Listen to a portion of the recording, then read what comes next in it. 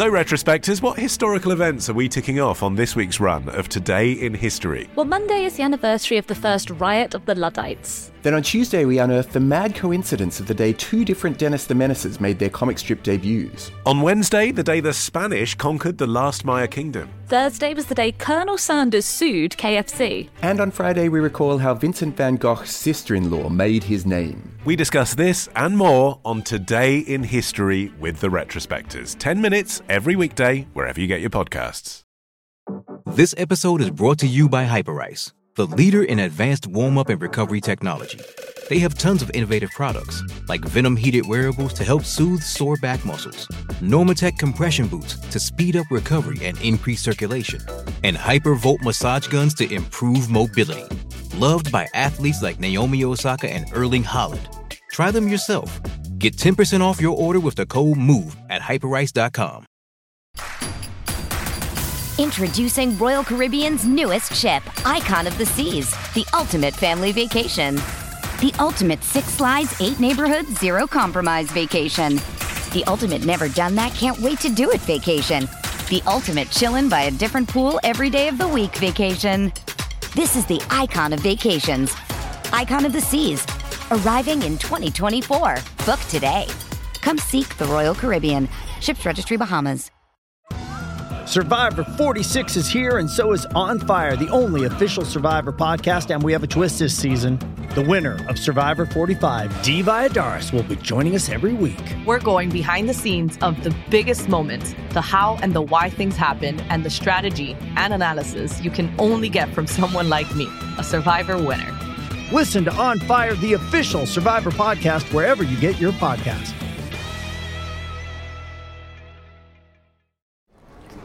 Hello and welcome to For F1's Sake. I have to fess up, we will not be bringing you a podcast about the Mexico Grand Prix this week. The reason for this is, I'm going to say, it's Terry. It's all Terry. But we're not going to leave you empty-headed. Earlier this season, we did record a few pilots. So let me take you back to June. It's sunny. We're at the Monaco Grand Prix. We're not actually at the Monaco Grand Prix. We're talking about it. You may remember this race. It was where Rosberg won and Hamilton had a terrible pit stop, which he refused to blame himself for. So a lot of other things happened, but we'll let you hear the podcast. Remember, it was earlier this year before any of the podcasts that you heard. And as you can tell, we're kind of finding our feet, but it's still great, honest. So here it is. Let's travel back in time. It is the Monaco Grand Prix. Hello and welcome to For F1's Sake, the new podcast about the sport that we hate to hate, Formula One. I'm Chica Reyes, and coming up today, we discuss... Phil? A Monegasque Calamity by Mercedes-Benz. And I'd like to talk about why Verstappen crashing into Saint-Devote is very much like him losing his virginity. It'll never be the same again for him. And also Eccleston wanting to crowdsource fixes to our broken sport. So that is all coming up on For F1's Sake. Before we go through the Monaco grid, let's start with a tweet we received. Ooh. So Fiona Lockwood said, if Lewis now loses the championship by 10 points of less, how will this be dealt with? I would imagine that Rosberg will be opening the champagne and Mercedes will be going, oh, well, we've got him locked in for a 3-year contract and one of our drivers has won and no one else will care. Yes, I think Mercedes will be gently reminding Lewis that he's getting £100 million. You can't say to Rosberg, oh, go on, let Lewis through in the next race. Even though some other teams did that at Monaco, but that's another thing. And I don't want to be controversial, but he didn't have to pit, did he? Huh? So, but why did they stop him? Well, they told him to pit, but he could have just said, no, I'm not going to do it. No, well, but in the press conference, Toto said that they told him to stay out, but he was moaning about the tyres. So, is that right? Yes. Well, he bloody deserves it. Well, I mean, you have to, as a driver, have trust in your team and your trust in their decisions. And apparently they only told him to pit about 50 metres before the pit entrance and said, come in, there could be trouble. And he went, okay, fully trusting that they would catch him as he fell backwards. We've also had a text in saying, who is getting fired for the Hamilton fuck-up? What do you say to that? Well, they won't dob him in, will they? I don't think anyone's going to get fired, or maybe all of them will get fired. I mean, Mercedes are trying very hard not to be the sort of team that blames people, but we know they're not going to get fired for this. But the next fuck-up, they'll come out. Toto Wolff and Niki Lauda will come straight out and say, yeah, it was Dave. It was all Dave's decision, but Dave's fired. But Niki Lauda, who's You know that his job title is a very weird, like, non-executive chairman, which I'm always like, I'm not really sure what non-executive means.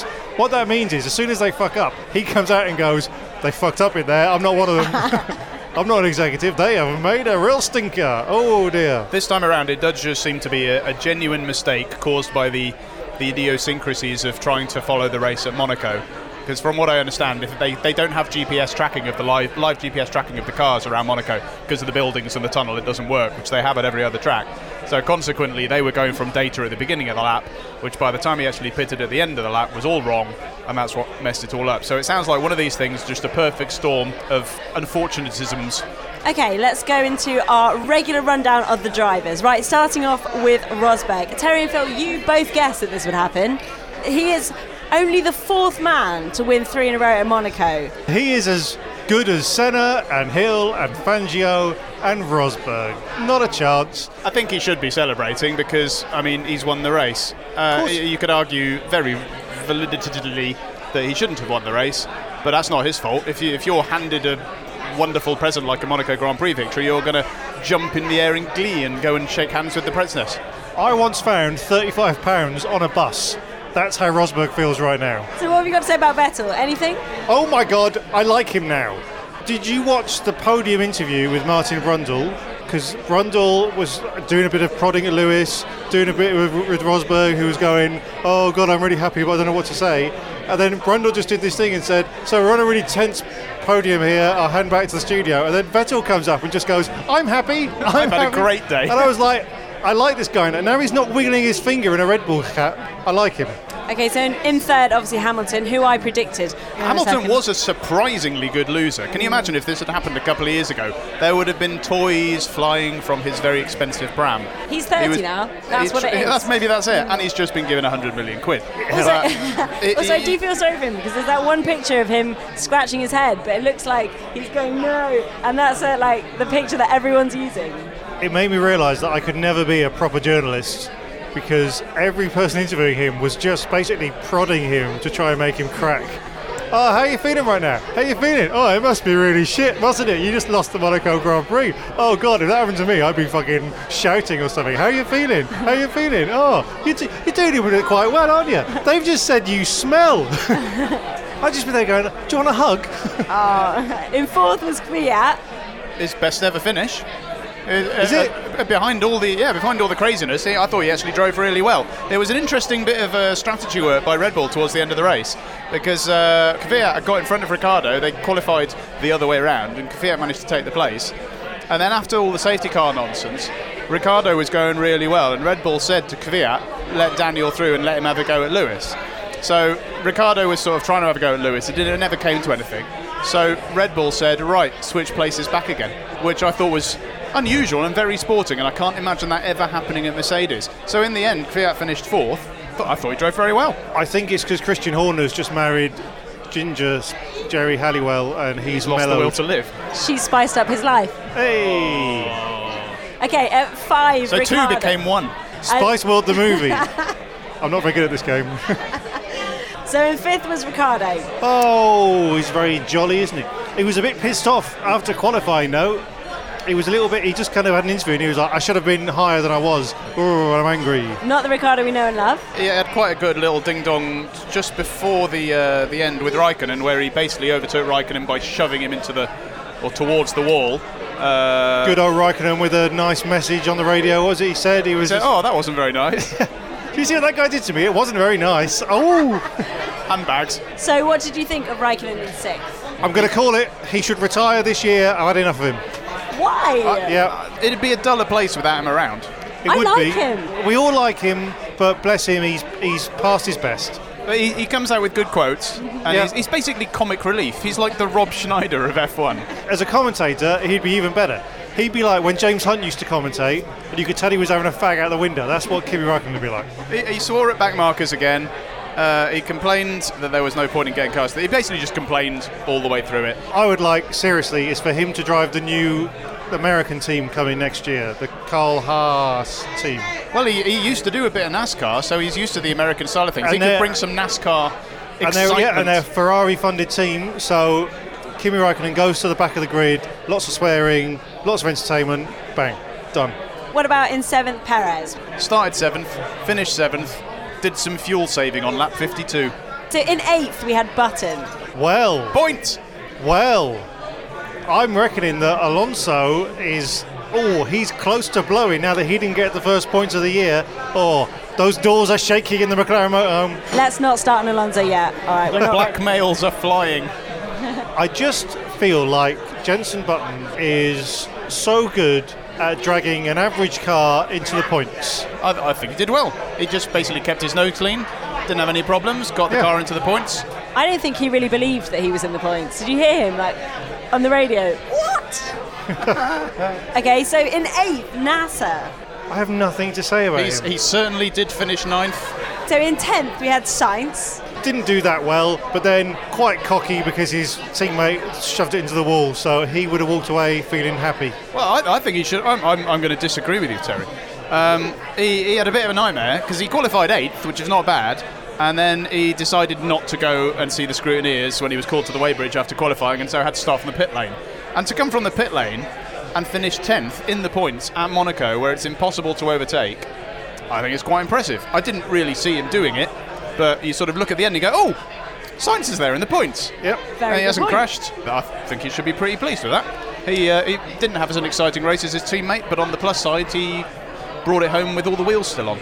So in 11th, Hulkenberg. 11 seems like a very fitting place for him these days.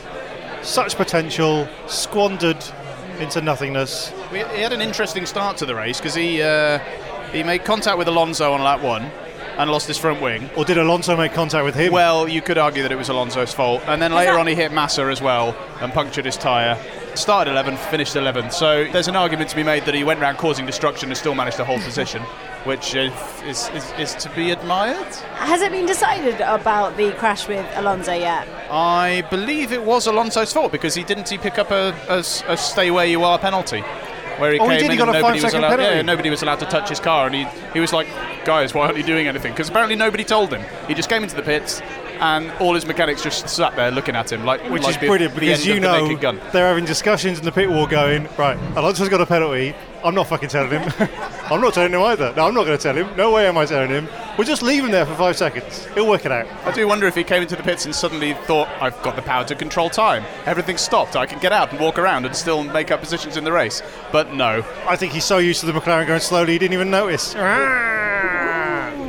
Okay, so in 12th, Grosjean. How he managed to finish after being violently rammed from behind by young Max Verstappen, I have no idea. Have you ever seen the film Trading Places with Dan Aykroyd and Eddie Murphy? Classic film. I'll summarise it briefly. So, Dan Aykroyd is a wealthy city trader. Eddie Murphy is a hoodlum on the streets. And there's a bet made whether if these rich old guys called the Dukes, doesn't matter, can swap them round, so their circumstances are swapped, will they revert to character or will they take in their new surroundings? And there's a great moment where Eddie Murphy, who's now in a suit, sees Dan Aykroyd, who's now in the gutter, and they say to him, "Oh, look at Dan Aykroyd," and he goes, "Well, you can't trust that kind of people. I've seen people like that. They're scum." And there's this look, and everyone watching it goes, "Well, this is interesting, because Eddie Murphy was a hoodlum, and now he's saying that those people are scum." And that's what happened with Grosjean. Because...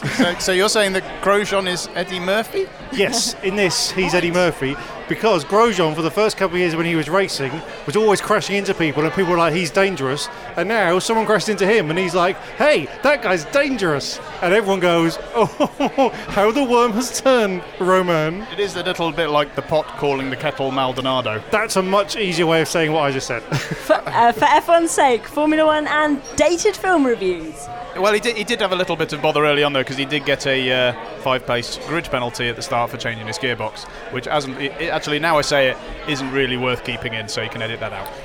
Okay, in 13th, Ericsson. Qualified 18th, started 17th due to everybody else getting penalties, finished 13th. Woo. In 14th, Bottas.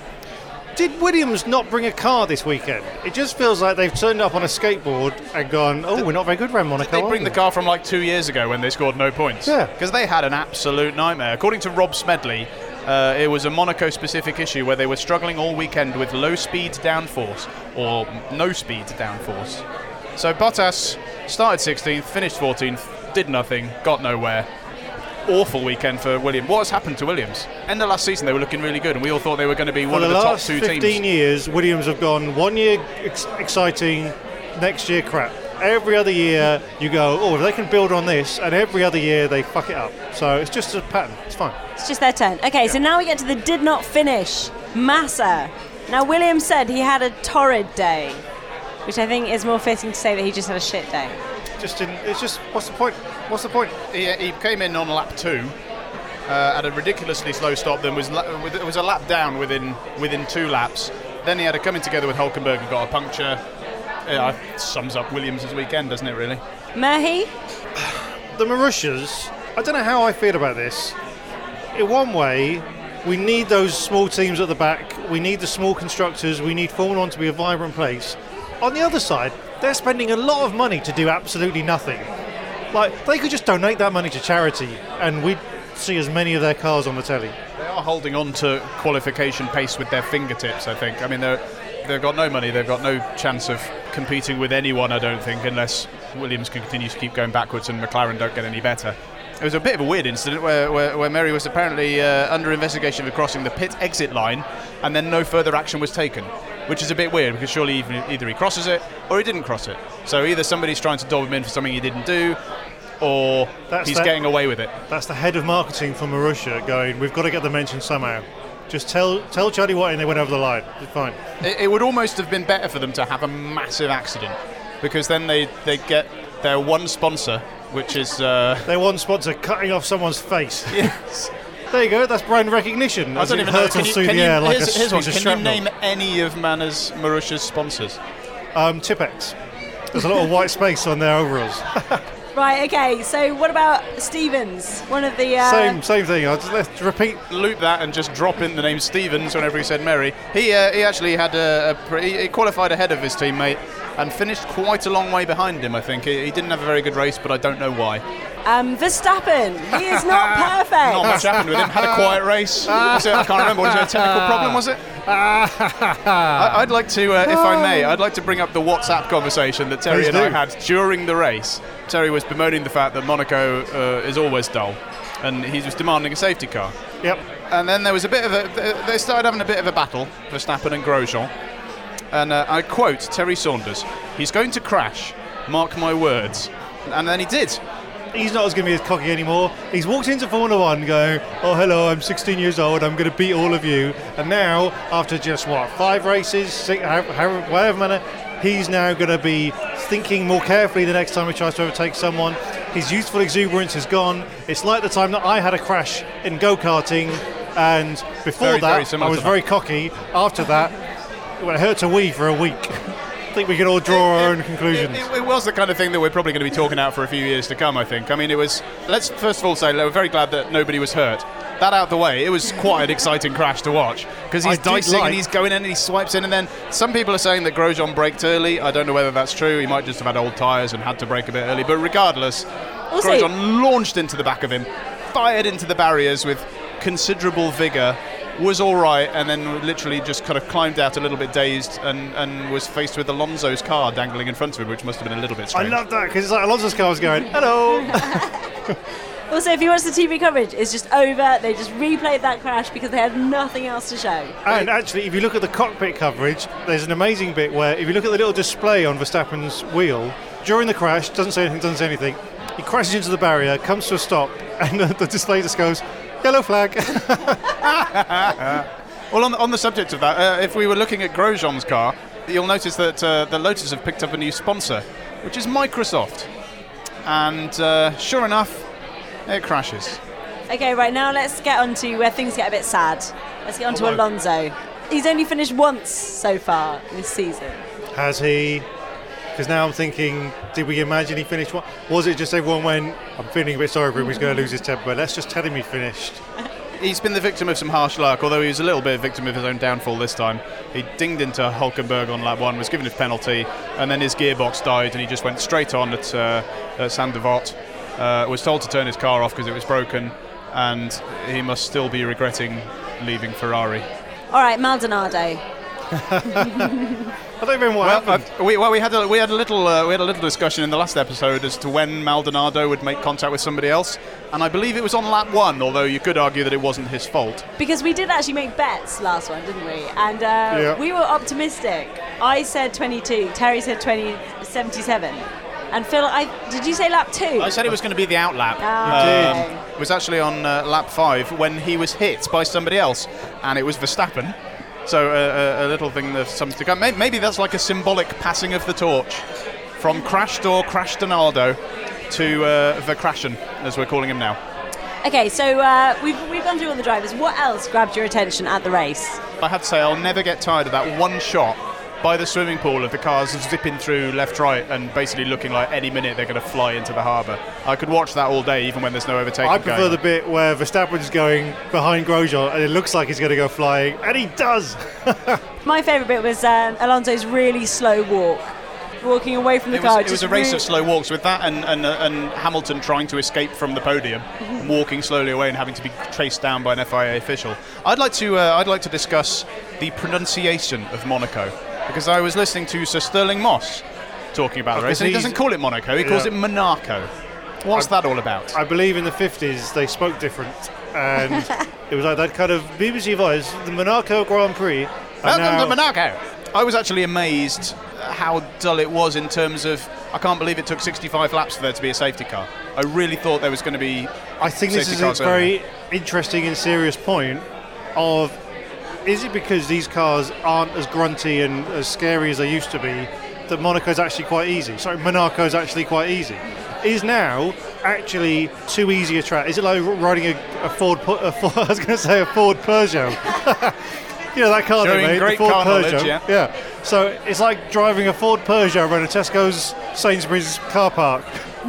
That might be, I don't know enough to know if that's actually the case, but it does seem that they're not as crazy twitchy as they were. And this was going back to something I've talked about before, is that maybe because we're now 18 months into the new regulations, to start with the cars were all sliding all over the place and there was loads more torque and they were losing the back ends everywhere, and now the cars have been developed by the engineers so much that they're much easier to handle and there's far fewer mistakes. I mean, it's still, I've got to be honest, some of the onboard stuff confirms to me that I don't think I could drive around there at any kind of speed. You see, I disagree. I think I could. And we'll be bringing you that in a special feature next week. In your Peugeot. Okay, so finally, as not a lot else happened, one of the most exciting things for me were the Grid Boys. I find that very disappointing. Really? I think they were wearing too many clothes. If they're going to be like real grid girls, they should have been in a pair of pants and like one of the things that they spin around a nipple. Nipple tassels. I don't have strong feelings on this. I can't come up with I can't come up with any reasonable justification for keeping grid girls generally, to be honest. And if they want to change them for blokes, I've got no problem with it. Although one person who did have a problem with it was Sebastian Vettel, who said he didn't want to be looking at the bums of Dave or George when he's getting ready for a race. So the obvious retort is, why are you looking at their bums? I don't want to look at his fucking finger when he wins, but I had to for 4 years, so you don't always get what you want, Vettel. I think it's brilliant, although I didn't think it was very Monaco. I thought Monaco would be the last place to get rid of the grid girls. I thought they'd just bring them out in ball gowns or something like that. The girls, that is, not the boys. Well, I don't know, it's a modern race. To be honest, Formula One is the most highly technical sport in the world. It's got the geniuses behind it who can make all these little rule changes and aerodynamic flicks. I think they could easily come up with some kind of tripod on wheel system. That means you don't have to have someone holding the sign. Every team has to come up with like a sort of Johnny Five style. Or just even just like a little lit up display that appears above the car. Holograms. So, I would say actually you don't need anyone to hold the signs. Well, in these days of sort of increasing technical regulations and restrictions on the engineers, maybe that should be where they can do anything they want. Any kind of display for their driver in front of the car before the race, they can do. It'd be like Robot Wars, but with millions of pounds in carbon fibre. Love it. So Vettel would go back to just having a woman there? Yeah, probably. Okay, so 30K2 or whatever his car name was. I've christened my grid girl Slutty Whore. Okay, so we're going to have some more after this.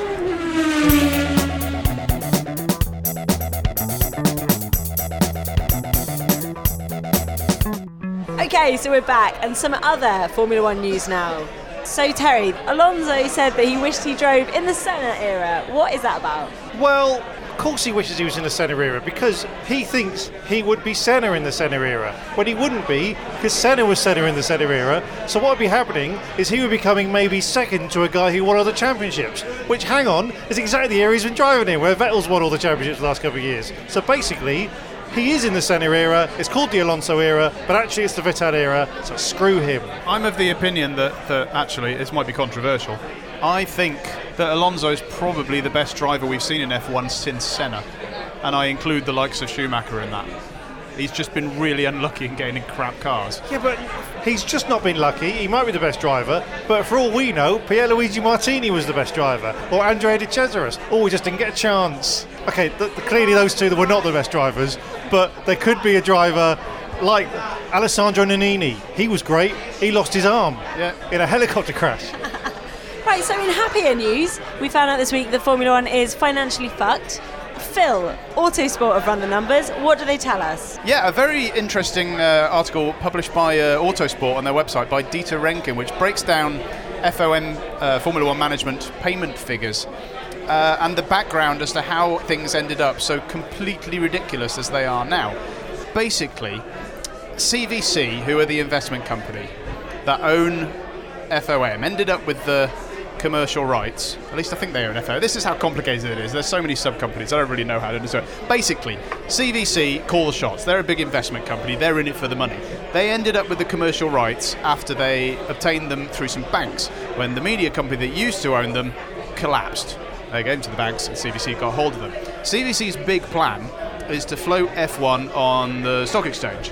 As they did with Samsonite, they made a load of money and then they got out and they don't care what happens to Samsonite now. For that to work, they need a product that people will want to buy shares in. And like so a suitcase? Like a suitcase, like a really good and surprisingly expensive, when you look to see if you might buy one, suitcase. And so in order to do that, they need a long-term proposition that people will invest in. And so they've decided they need long-term contracts from the big teams, your Ferraris, your McLarens, and recently your Red Bulls. And so to sort of convince them to stay for a long time and commit to a certain number of years, they offered financial incentives. They offered them more money for not just winning in a particular year, but based on previous performance, and in Ferrari's case, just for being Ferrari. Consequently, you would think in a sporting situation that if you do well, you'll get more money than people that don't do so well. But that is not at all the case now. The article breaks down how much the teams earn on average over recent years by points, and it's absolutely scandalous. I mean, somebody like Williams earns, I think, less than a third of what somebody like Ferrari earns per point. And it's making things a bit of a nightmare, especially for the smaller teams who essentially have absolutely no chance of ever making any money, which is bad news for the likes of Marussia. And eventually CVC are going to sell. They're going to put it on the stock exchange. They would have done it earlier were it not for Bernie's debacle with the German courts, when they decided maybe we'll leave it a bit. So Terry, is that why the FIA are looking for help? Yeah, because the FIA cannot admit that they have totally pissed in the drinking water. So what they're doing is going, customer cars are a very real threat now, in that we may have the big teams supplying a lower team with cars, so the whole idea of a constructor goes. So the way the FIA deals with that is going, hey, everyone, look over there, we might do refuelling. And everyone's like, oh, no, not refuelling. I can't do refuelling. I hate it. I love it. I love refuelling. I hate refuelling. Whilst quietly, they're over there stabbing the small teams in the back. And then when we look around, they were like, oh, look, all the small teams have died. Oh, God, what happened? This is more example of the complete fuckwittery that results in all this nonsense, which is the meeting of the strategy group that happened this month, which is what you're alluding to, which is where the big teams who get all the money meet and decide how the rules should be made. And obviously they'll just basically fight amongst each other and get nothing of substance done. And even if they do, they'll be defending their big status and not letting any of the smaller teams have a piece of the pie, because they like having lots of money.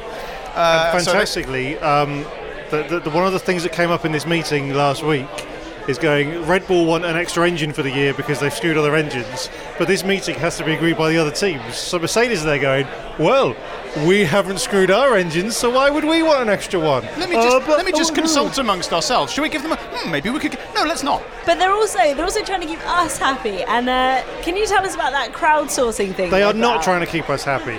So the FIA want to put a questionnaire out to all Formula One fans saying, hey, Formula 1 fans, we really care about your opinion, which is why we spent 20 quid on an app. But would you like to maybe give us your view of what Formula 1 should be? Because, hey man, we really give a shit about what you think. And then everyone will go, I want refuelling. I don't want refuelling. I want big tyres. It would be great if cars were like they used to be when I was young and had a chance with women before I married someone and felt into this kind of pit of ageing and realising that my life isn't worth living anymore. But when I was 19, I loved Formula 1. And that's not going to happen because Formula 1 fans haven't got a clue of what we want.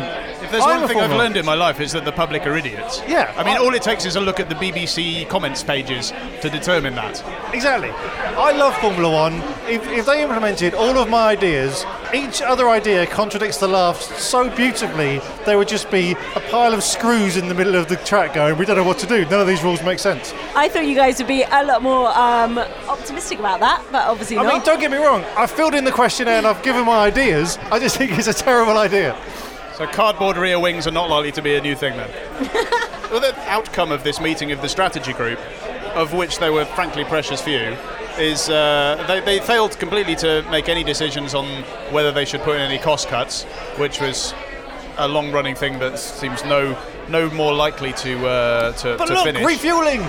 Nobody cares. They got rid of refueling a few years ago because A, it's boring and it just means it means even more opportunities to overtake in the pit lane as opposed to on the track, because why would you risk overtaking on the track when you can just play with refueling strategy? It means less on-track action, less excitement. They ditched it a few years ago because it was rubbish. It's also a safety point of view because, everyone remembers Verstappen's dad going up in smoke in '94. And then there's the cost implications. One of the reasons they got rid of it was because it's bloody expensive to fly refueling rigs and fuel all over the world. And now they've brought it back again. And it's stupid. And everyone's stupid. Stupid. Okay, right, on that note, finally, a lot of people have been feeling Ecclestone's wrath this week. We've had McLaren. He was grumpy at them that their drivers didn't go to his party. Did you hear that? So he's just going, you said you'd come, but you didn't. So, Would you want to go to an 83-year-old or have all his birthday party? Yeah. It's not going to be kicking, is it? He said to Rosberg that he wasn't good for the business. That's why sometimes you've got to love Bernie Ecclestone, because he said to Rosberg's face, no one really likes you. And Hamilton, he's a great world champion. He does a lot of stuff. No one, and he's like, but I'm a good driver. Fuck off. He speaks a lot of languages. But Rosberg also said he wasn't going to change, so that one lost on him. And Wolff, he was really cross with him about the Hamilton fiasco. Ecclestone needs them to fuck up, otherwise it was a boring race. The thing with Ecclestone is, you've always got to take the opposite of what he says.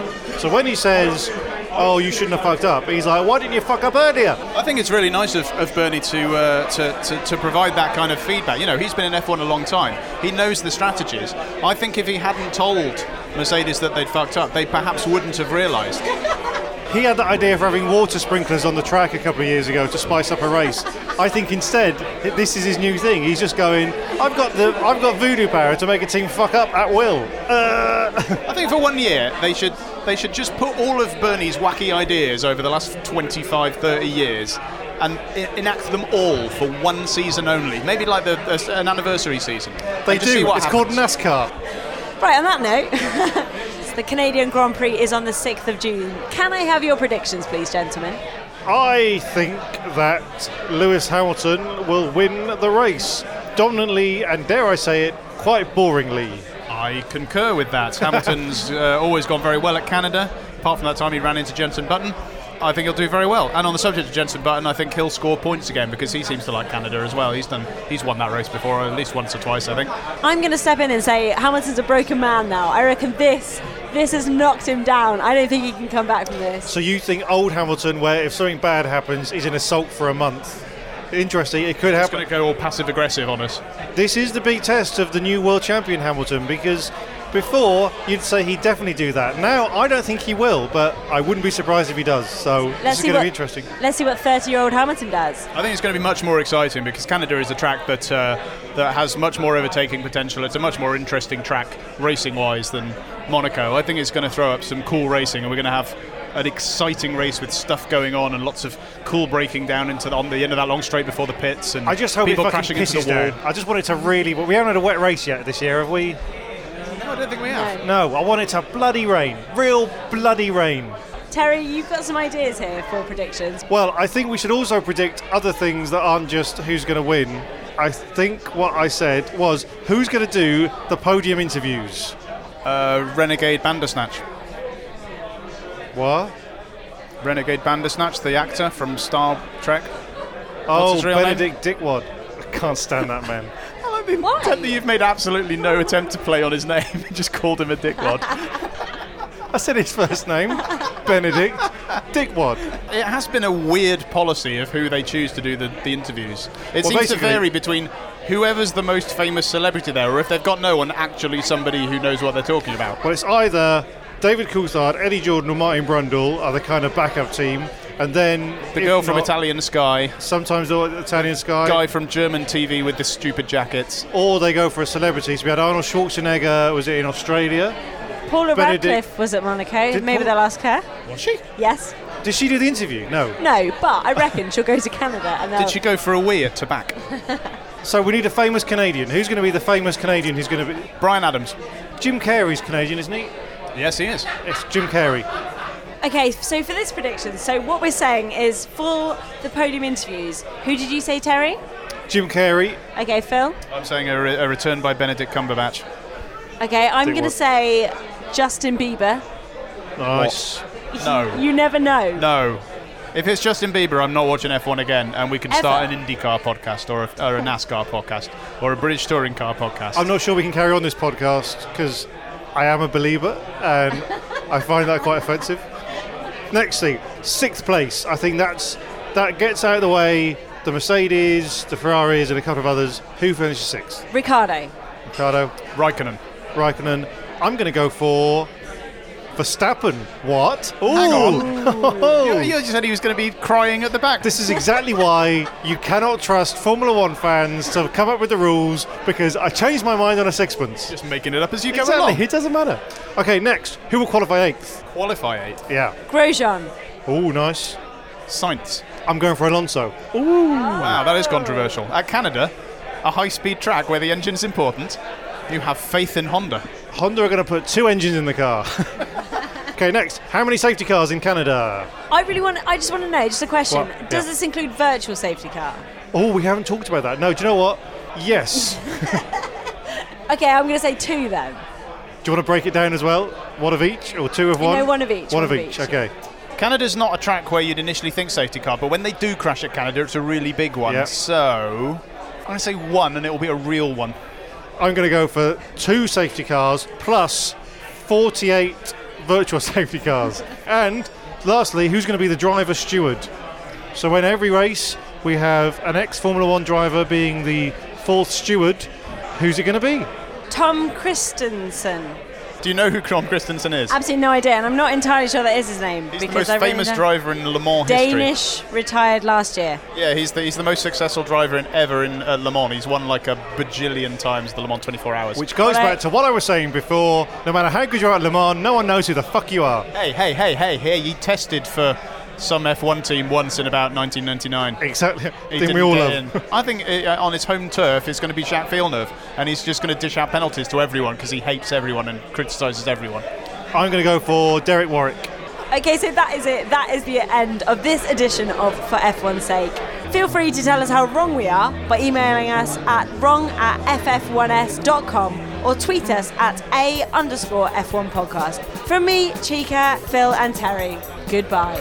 Au revoir until Canada.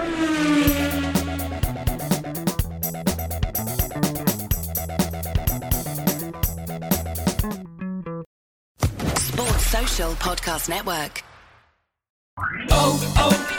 O'Reilly.